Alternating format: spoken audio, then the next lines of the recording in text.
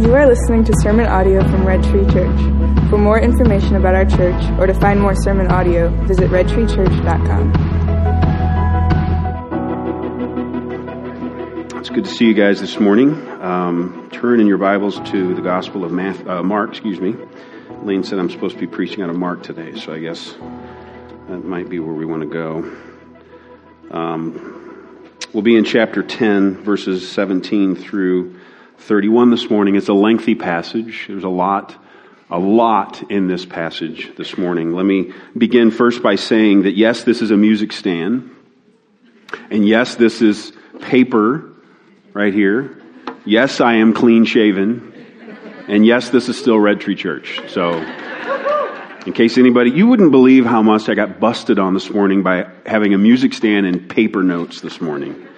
However, I was compared a little while ago to Steve Jobs, which is kind of cool. So let me introduce the new iPhone 6S to you guys. I'm a little behind, I think. All kidding aside, we live in serious times. And I want to begin this morning by praying. And here's how I want to direct our prayers. There were 11 people that were murdered yesterday about 10 o'clock in the morning in a synagogue in Pittsburgh. And I'm going to read their names. And I want to pray for their families. And I want to pray for our country. And the reason I want to do this is partly out of confession. When that news report popped up on my phone yesterday, I swiped it away. And I paid nary attention to it because I had a sermon to work on. And this morning when I opened up Twitter, they had released the names of the people, and it just was like a dagger in my heart. It was like there are people that are attached to these murders. And when the one happened in Vegas, they'd spent one evening on the news recounting all of the mass murders that had happened in our country over the last several years, and there was at least one of them.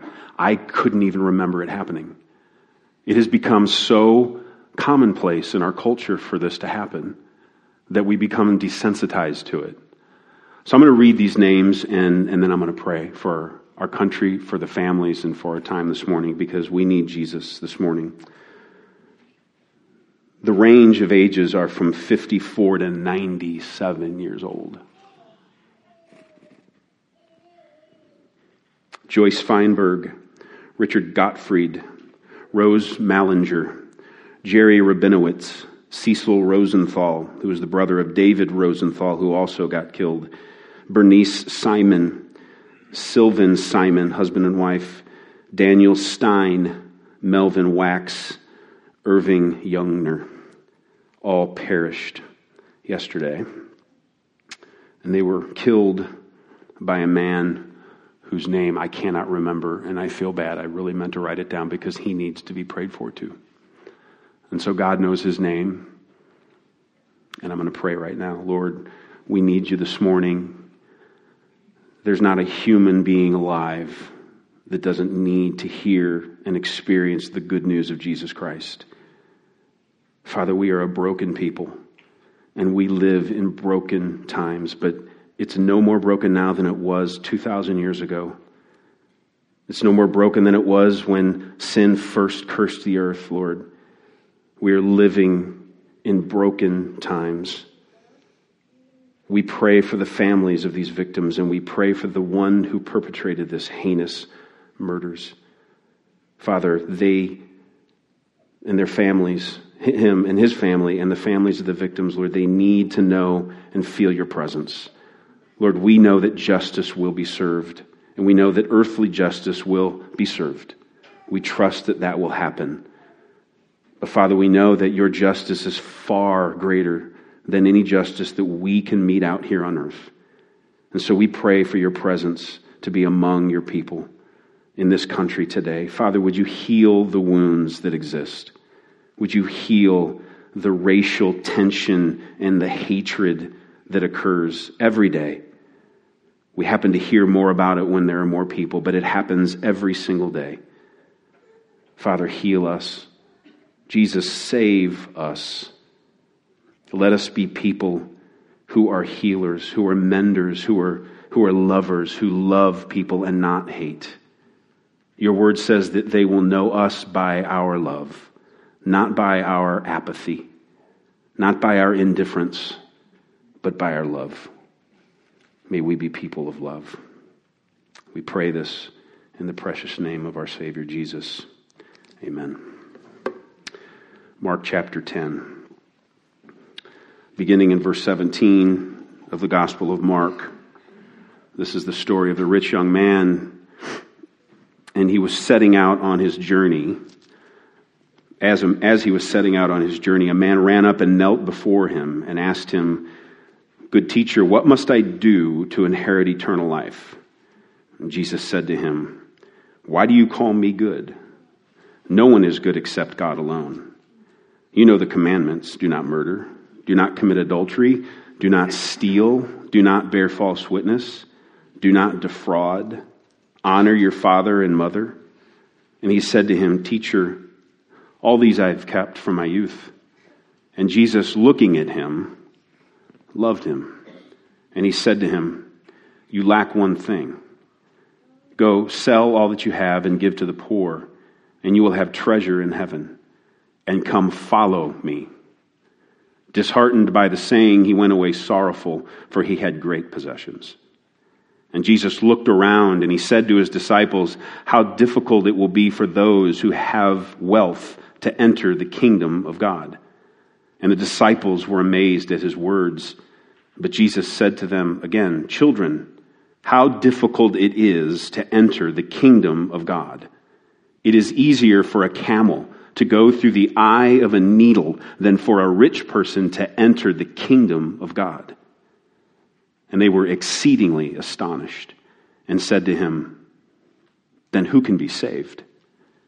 Jesus looked at them and said, "With man it is impossible, but not with God. For all things are possible with God." Peter began to say to him, "See, we have left everything and followed you." And Jesus said, "Truly I say to you, there is no one who has left house or brothers or sisters or mother or father or children or lands for my sake and for the gospel, who will not receive 100-fold now in this time houses and brothers and sisters and mothers and children and lands, with persecutions, and in the age to come eternal life. But many who are first will be last, and the last will be first." And this is the word of God.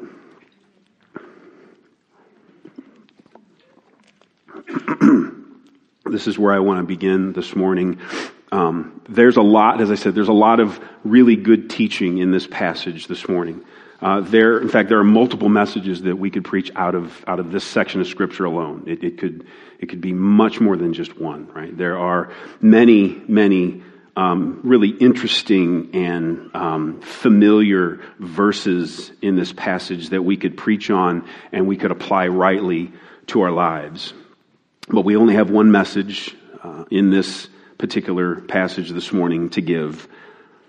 And so I want to begin by using a statement that Jesus said in here. And I think that this is a statement that must always be said whenever we talk about the issue of salvation or the question of salvation. And I think that this is what I would call our controlling verse this morning of all of these verses in this passage. And it's found in verse 27. If you would look at it with me this morning, it's where Jesus says, or he looks at them, he looks at his disciples, and he said, "With man it is impossible, but not with God, for all things are possible with God." This statement made by Jesus is the culmination of the events that we just read about, where this man eagerly approaches Jesus Christ and he asks him the question, "How do I get to heaven?" And Jesus' ultimate answer is, "Sell everything you have and follow me." And in the course of this story, we find out more details about the man. We find out that he seems to be fixated on doing things for God, which makes sense because he's a good law-abiding Jew who, much like Paul, if you remember, says that he is blameless when it comes to the law. right? Sounds strange when we read that he said, Rabbi, I've kept all of those commandments. But Paul the apostle himself said, as to the law, blameless. He's a good law-abiding Jew. Apparently, he doesn't quite understand who he's speaking to. He addresses him as good teacher. We discover at the end of the story that he's a wealthy man. We learn that he becomes depressed and sad after his encounter with Jesus, which is not a typical response to someone who genuinely and sincerely encounters Jesus Christ. And we discover that in his depression and in his sadness, he walks away from Jesus. He approaches him as a good teacher, but he literally walks away from the Savior of the world. Now, we don't know if he knows that or not, but we do. We know that that's the truth. We know that he approaches Jesus as a good teacher, probably as an itinerant rabbi that was commonplace in those times to come through the towns. And he asks him this question. He approaches him one way, but he walks away from the Son of God. We learn something about Jesus, too, in this story. We learn that Jesus looked at him and he loved him. And it was a look that peered into his soul. It was a knowing look that knew what was in his heart. Because it was Jesus. He was God. He could do that. And he looked into his soul, and it was a love. It was an agape love. He didn't judge the man. He loved the man for who he was. Now, in this verse, in this controlling verse, Jesus isn't responding directly to the man. He's actually responding to his disciples who witnessed the interaction. And it's as if God, or as if Jesus is poking and prodding his disciples by making some pretty outrageous statements in this second section of this story. And Jesus says these two big things. He says, first of all, it's difficult for the rich to enter the kingdom of God, which amazes his disciples. And if that wasn't clear enough or outrageous enough, he doubles down on that statement and he says, no, children, you don't understand me. I'm telling you, it's easier for a camel to go through the eye of a needle than for a rich man to enter the kingdom of God. And this statement then just exceedingly astonishes them, which then prompts them to ask the question, who in the world can be saved then, Jesus? If this is true, who can be saved? And then Jesus gives us the passage, with man it is impossible, but not with God, for all things are possible with God. This is his answer to the question, who can be saved? Now, here's the reason that I think this is the verse that controls the entire passage this morning. Because it's the most important answer to the most important question that could ever be asked in all of Scripture or in all of life. The man asked Jesus, what must I do to inherit eternal life? That's the most important question. That's the question that should be on all of our minds and all of our hearts. What must we do to inherit eternal life? And Jesus' answer is effectively, that is God's job, not your job. There's nothing that you can do. Now I want you to think about this with me this morning. Jesus' answer to the question of the ages, who can be saved, or what must I do to be saved, where he says, with man it's impossible, but not with God, for all things are possible with God. That answer to that question is the very echo of Scripture. Does that make sense? That is the very echo of Scripture. Jesus says, with man it's impossible to be saved, but not with God, for all things are possible with God. That is the echo of what Scripture teaches about Jesus. Here's what it says. Salvation belongs to the Lord. That's the echo of Scripture. That's the echo of Scripture. Let me list out a few of these. Psalm 37, the salvation of the righteous is from the Lord. Psalm 62, on God rests my salvation and my glory. My mighty rock, my refuge is God. Isaiah 43, I am the Lord, and besides me there is no Savior. Isaiah 45, there is no other God besides me, a righteous God and a Savior. There is none besides me. Jeremiah 3, truly in the Lord is our God, is the salvation of Israel. Hosea 13, but I, the Lord your God, from the land of Egypt, you know no God but me, and besides me, there is no Savior. Jonah 2, but I, with the voice of thanksgiving and sacrifice, and will sacrifice to you what I have vowed I will pay. Salvation belongs to the Lord. Revelation 7, after this I looked, and behold, a great multitude that no one could number from every nation, from all tribes and peoples and languages, standing before the throne and before the Lamb, clothed in white robes, with palm branches in their hands, and crying out with a loud voice, salvation belongs to our God, who sits on the throne, and to the Lamb. And finally, Revelation 19, after this I heard what seemed to be the loud voice of a great multitude in heaven, crying out, hallelujah, salvation and glory and power belong to our God. Jesus says here what Scripture echoes about Him. With man, it's impossible. With God, all things are possible. Especially salvation, and primarily salvation. In next week's passage, Jesus will tell his disciples exactly to what extent God will prove that statement when he tells his disciples the Son of Man will be condemned to death, but will rise again. That's the extent God is willing to go to save us, is by killing his own Son, Jesus Christ, the very Son of God. Now, the fascinating part about Jesus' answer is that he doesn't actually answer the question, who can be saved? He doesn't go all Matthew 5 on him and say, well, the poor in spirit will be saved, or the persecuted, those who are persecuted for righteousness' sake will be saved, or the pure in heart will see God, or the peacemakers will be called sons of God. He doesn't say any of that. But what he does is he levels the playing field.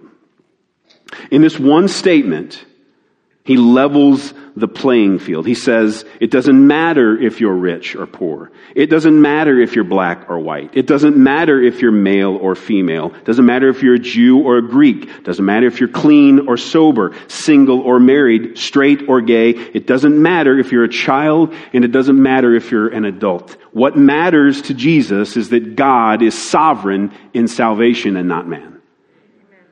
It matters that he saves when it matters. He saves, and when God saves, the list I just read to you is blown to pieces because our world is turned upside down and inside out.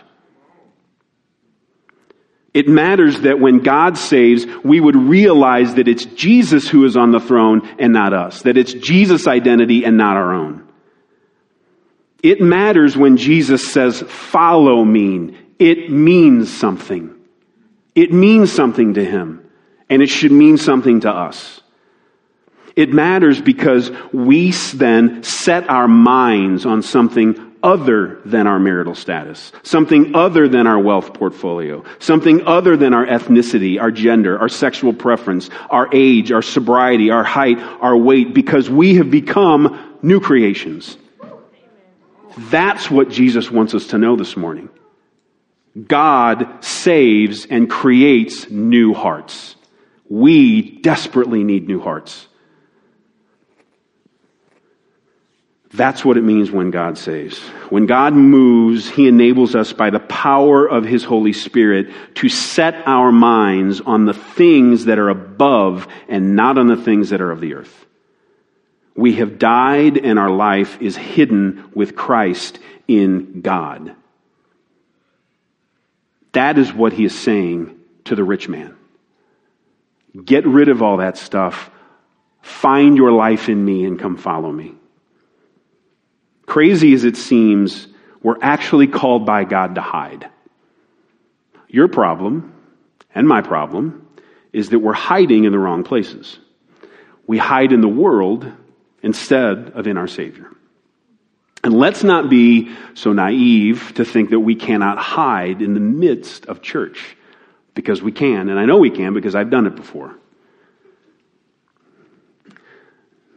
Dietrich Bonhoeffer says, through the call of Jesus, we become individuals.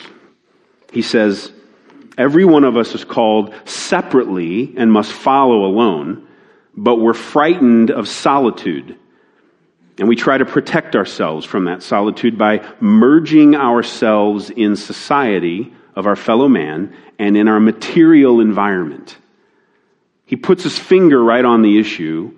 When we're called out of darkness, when we're called into light, when we're made a new creation, our flesh still desires and craves and clings to isolation and stuff. That's just what happens. As amazing as it is that God saves us, we are still, in His eyes, we are redeemed and saved. He sees us covered with the blood of the Lamb. But in our flesh, we still crave and desire isolation and stuff. God saves us in order to sanctify us. And He's sanctifying us so that we may glorify Him. We exist to glorify God by what? Seeing lives transformed by the gospel of Jesus Christ. Church, I believe that Jesus is calling us out today. I believe He is saying to us today what He told the rich man. Let go of everything that weighs you down and follow me. The question now becomes, what does it mean to follow Jesus? What does it mean to follow Him? We can't literally follow Jesus because He doesn't walk the earth. So we can't do what the disciples did and literally walk the same path and be with Jesus in His person every day. So what does that mean? Are we simply to follow His teachings as good principles to live by? We probably all know people that would agree to that would say yes. That's a good way to live. The teachings of Jesus are good. If we all lived by the teachings of Jesus, the world would be a better place. And in a sense, that's true. There's only one problem. We can't do that. We can't keep that law. That law points us to the one that did keep the law. I think one way to answer the question, what does it mean to follow Jesus, is to ask this question that I'm going to pose to you right now. Do you consider yourself, ask yourself this question, do I consider myself a Christian? Or am I a disciple? Do I consider myself a Christian or am I a disciple? Depending on how you honestly answer that question will help you understand and provide insight to what it means to follow Jesus. Here's what I mean by this. The word Christian is a static term. Right? We all use that language. I'm a Christian. I'm a believer. But the word Christian is a static term. It's a fixed term. It's a descriptive term, right? And it's only used in Scripture 3 times. That's it, 3 times. The word disciple is a dynamic word, and it implies action. There's like an emotive aspect to the word disciple.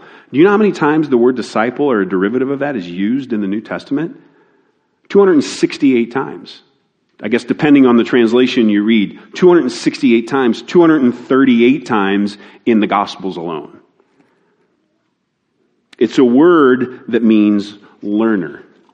It's a dynamic word. Now, we need to be careful when we say learner, because it's not that we need to fill our minds with a bunch of information.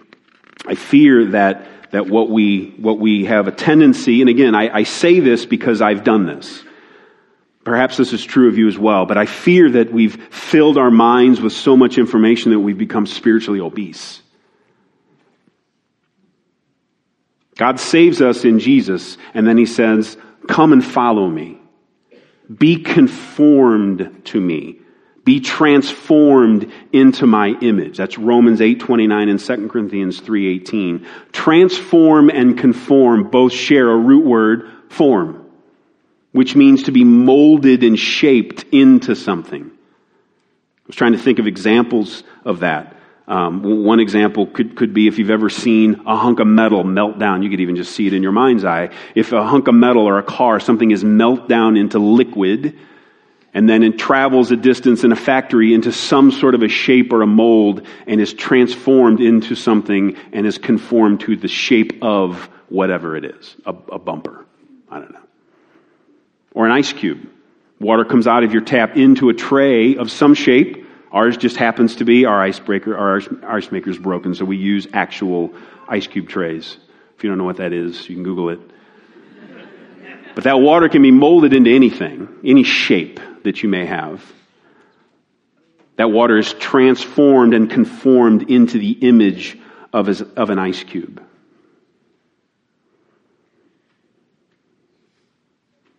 Are we here to feed our minds, or are we here to be transformed and conformed to Jesus and then go change the world?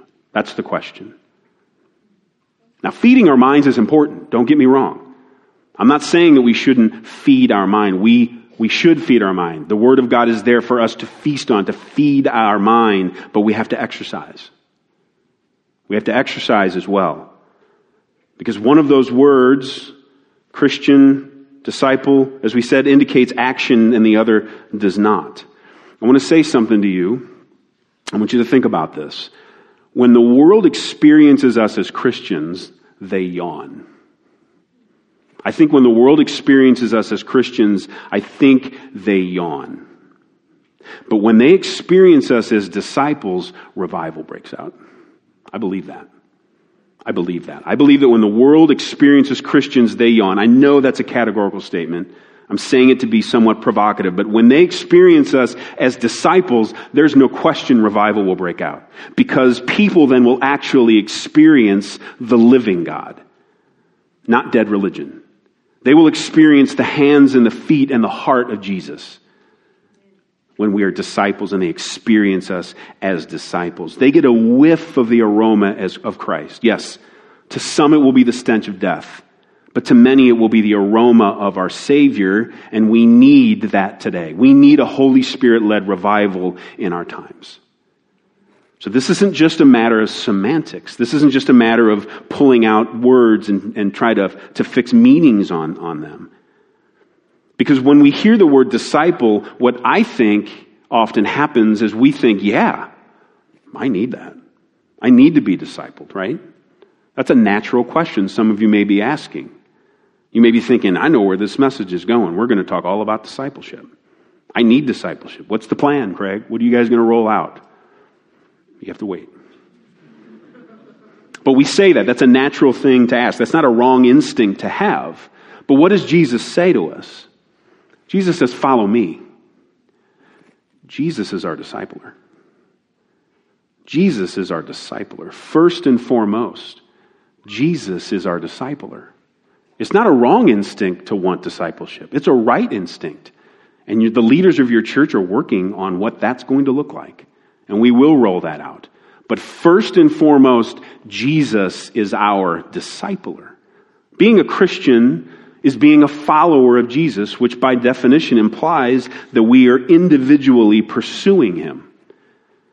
Jesus calls us, as He calls the rich man, to divest ourselves of the things of this world that weigh us down and follow Him, pursue Him, be transformed and conformed to Him.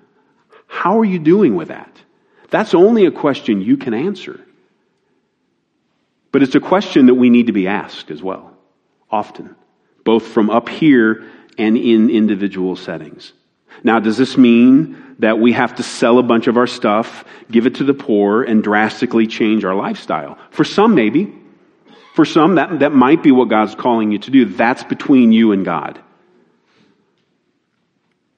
However, I'm seriously convicted for myself, but also for the church, for the church on the whole, but for our church here, Red Tree Church, I'm seriously convicted that we're way too out of balance in our lives, specifically when it comes to time.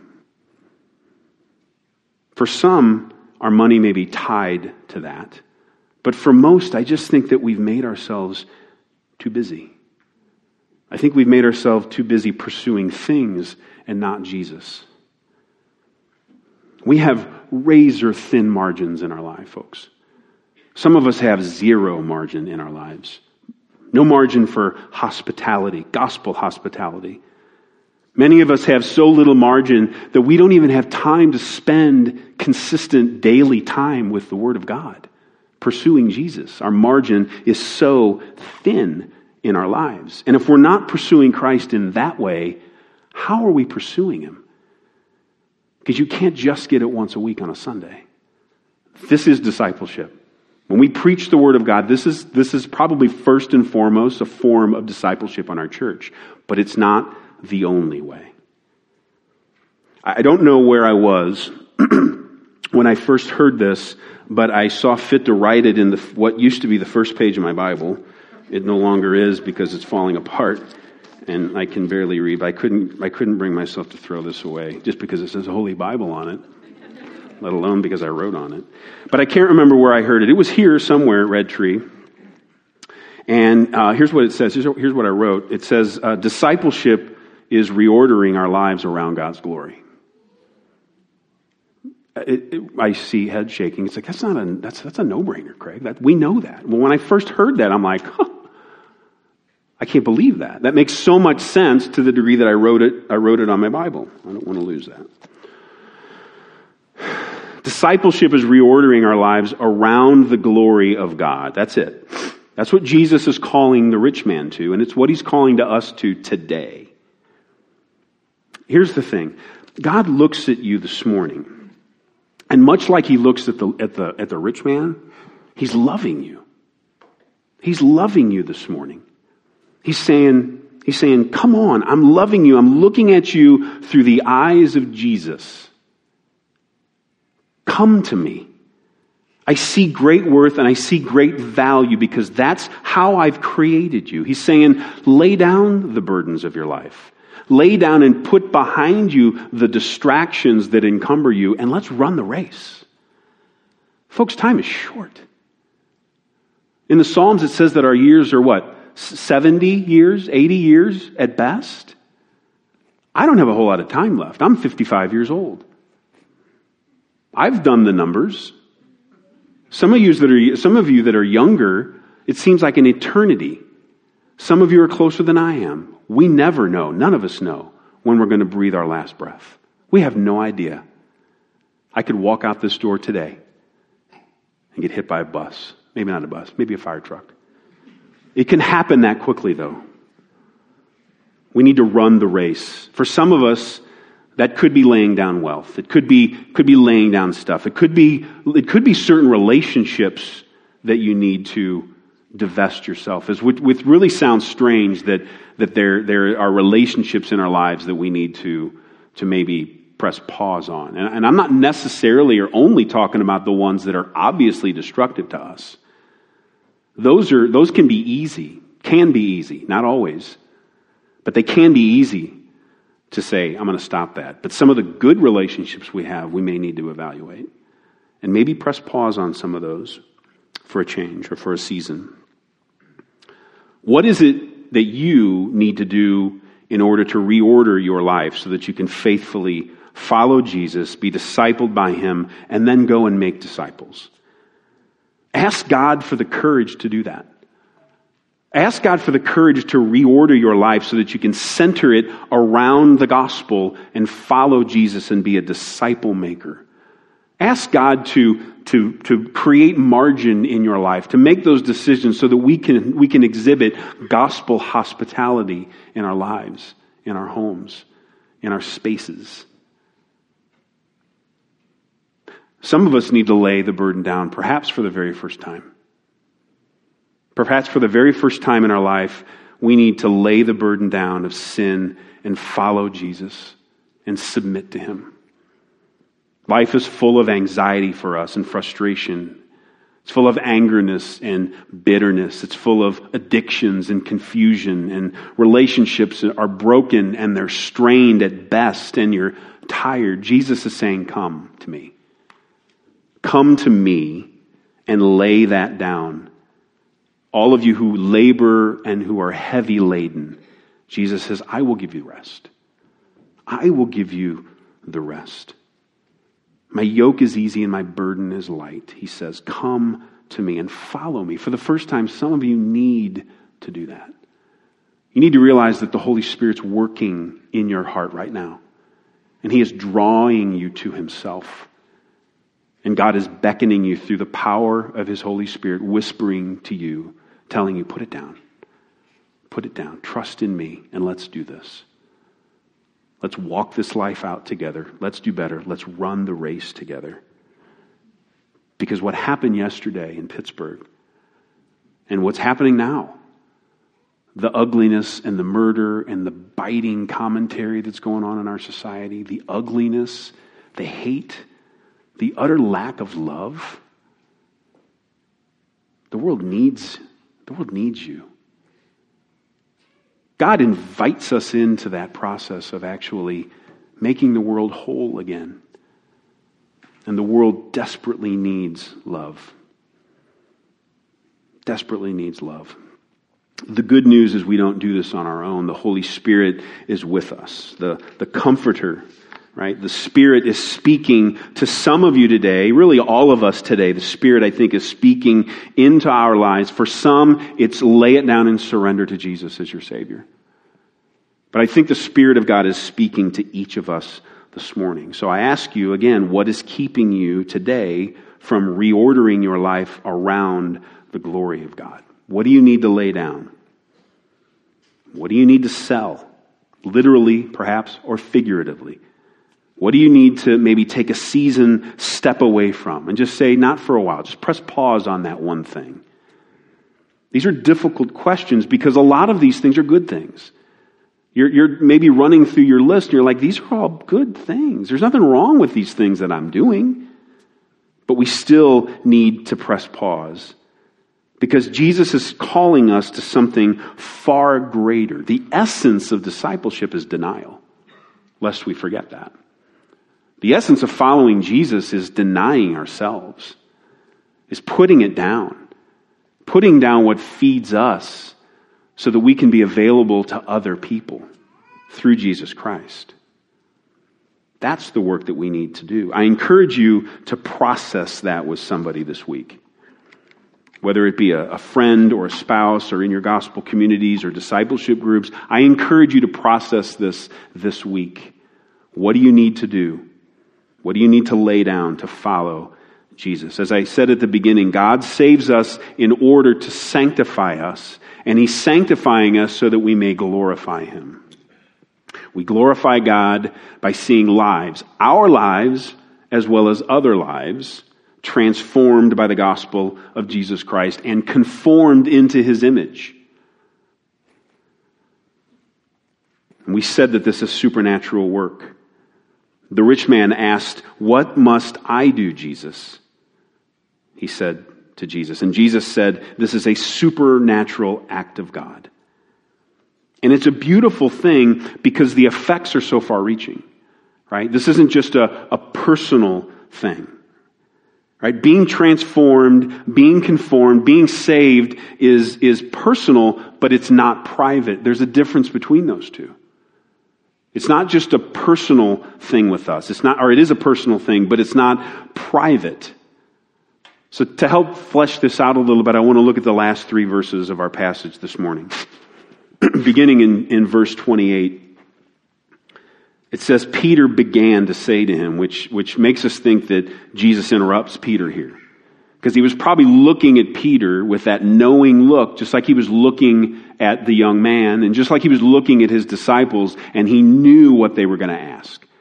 And he knew what was in the heart of the rich young man. And he knows what's in the heart of Peter, so perhaps he was cutting Peter off, because Peter began to say, see how awesome we are, Jesus? We've left everything to follow you. And Jesus said, Peter, truly I say to you, there's no one who has left house or brothers or sisters or mother or father or children or lands for my sake and for the gospel who will not receive 100-fold now in this time,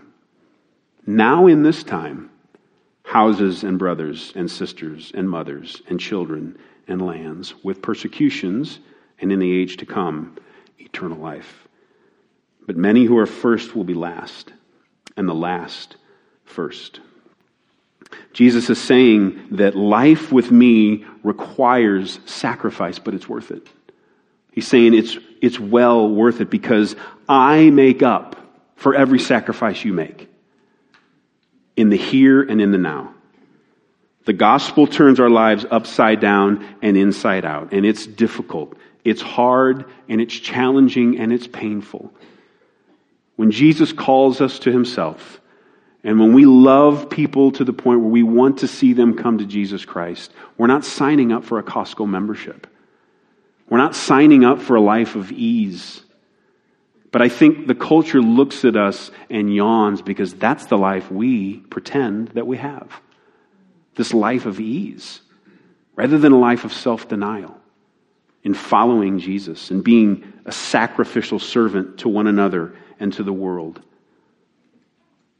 Some of those first responders were seen running towards a man with a gun, towards the scene where a man was killing people. They were running into danger.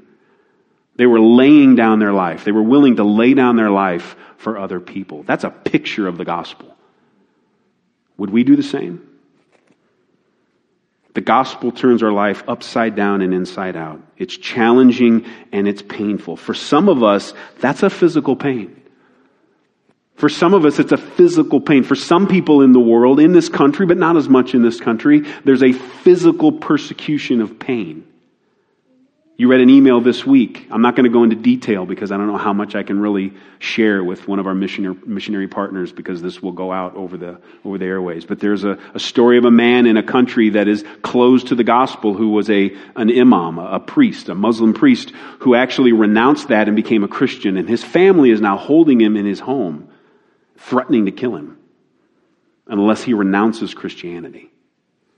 That's a real thing that's happening. It doesn't happen as much in this country, but it does happen.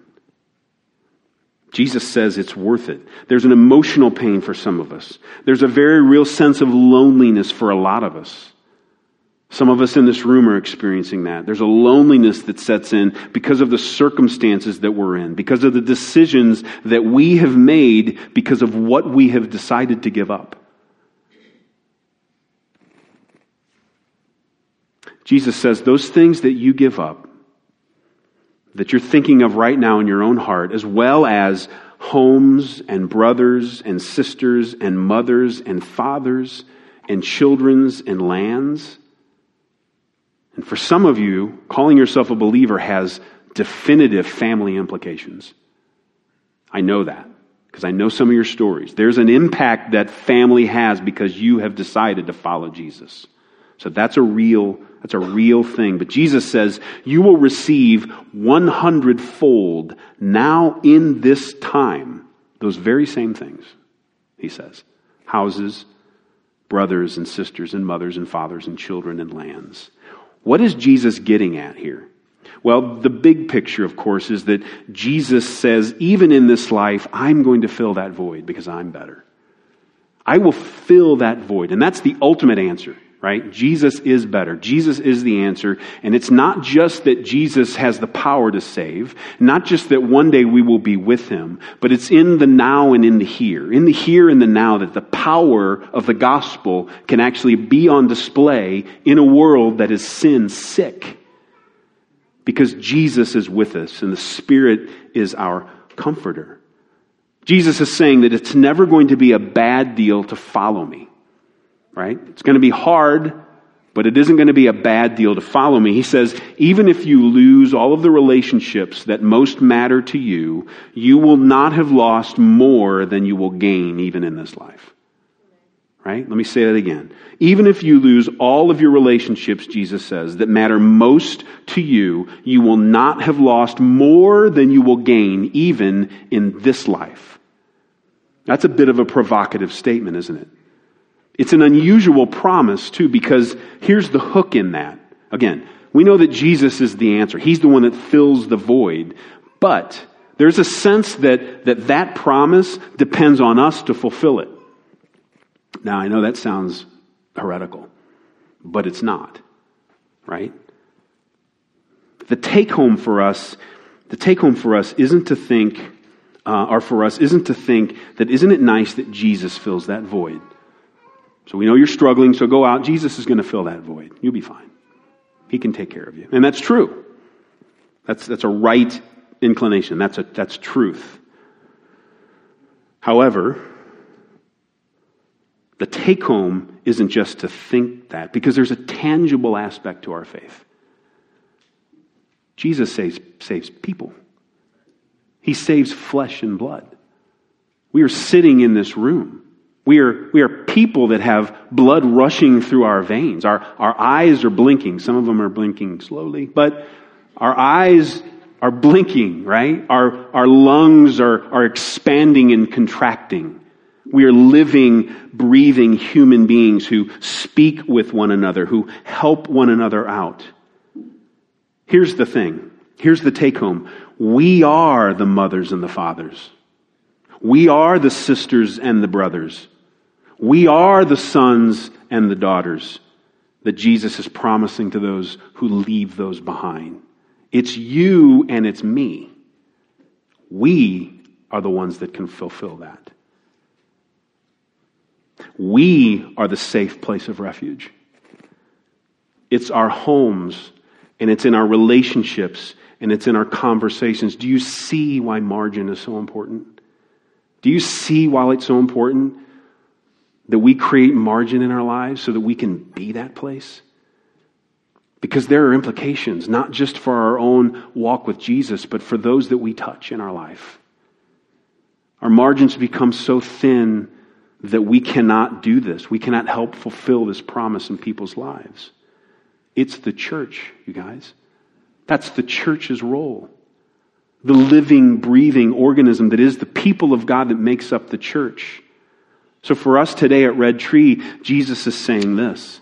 If someone were to come to our church and they experience faith for the first time and Jesus saves them and they come to faith and they join our church, and if they come from a background where they lose their community and they lose their family and they lose their patterns of intimacy, will they be able to say that as a result of coming to Red Tree that they have more family and not less? Will they be able to say that we have more community now here at Red Tree than we had before because of what we left? Will they be able to say we have more intimacy than before? Do we think someone can say that if they come and they join our church? Do we really say that? Do we think that? Do we believe that? Because the answer, if the answer is no, then we're calling Jesus a liar. Because he said you're going to experience it 100-fold. 100-fold. We call him a liar. If it's yes, if the answer is yes, and I hope the answer is yes, then this church family at Red Tree, because that's what it truly would be called, is family. If that's true of us, then we will truly be called family. We use that language. It will truly be an undeniable demonstration to this world that following Jesus is worth it. That's what that will mean. I want to be a church like that. Do you? I want to be a church like that. Now that pushes buttons for us because there are people in the world who are a lot different than you and I. Some of those people live next door to us. Some of them we go to school with. Some of them are here. We're all here. We're all a little strange, right? But that pushes buttons because when we think about that aspect of being loving and caring and nurturing, there's a potential for people to come in through our doors that look, act, and believe differently than we do. But they need to know Jesus. And I want this space to be a space where they can wrestle with that. And they may say things, and they may do things, and they may look ways that are different than we are. And we need to look at them like Jesus looks at them. And we need to love them. Because they're not getting it in the world. And if they do get it in the world, they're getting a version of it that they think is life-giving community, but it's not. But they're looking at a church, and they're looking at a bunch of Christians who are religious. They're not seeing dedicated followers of Jesus who are saying, come on and love our Savior with us so that we can go and we can be the hands and the feet of Jesus to a dying world. Folks, the culture has changed. Duh. The culture has changed, and it continues to change. The events of yesterday in Pittsburgh prove that. There will be events that happen today. Some of them will be newsworthy. Most of them will not, that will prove that. Beliefs and attitudes about the church have changed with it. That's not the culture's fault. That's our fault. That's the church's fault. That's not their fault. What are we portraying to the world around us? What are we portraying to our neighbors? What are we portraying to even some of those in our own household? We have a lot of work to do. We have a lot of work to do here at Red Tree. We know that. Your leaders know that. But as a body of believers, we have a lot of work to do. Things need to be shored up. Some of them are small things, practical things. Some of them are big things, right? All of them are spiritual in nature, some way or another. But the most significant work that we can each commit ourselves to is to answer the question that I asked earlier. Do I consider myself a Christian or am I a disciple? Do I consider myself a Christian or am I a disciple? Because Jesus is saying today, let's go. Lay down the burden and follow me. And let's go change the world. Let's pray.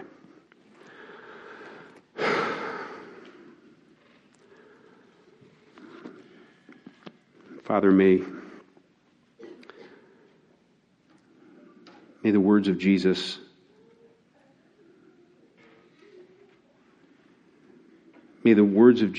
when he says, "Come follow me," ring in our hearts in a fresh way this morning.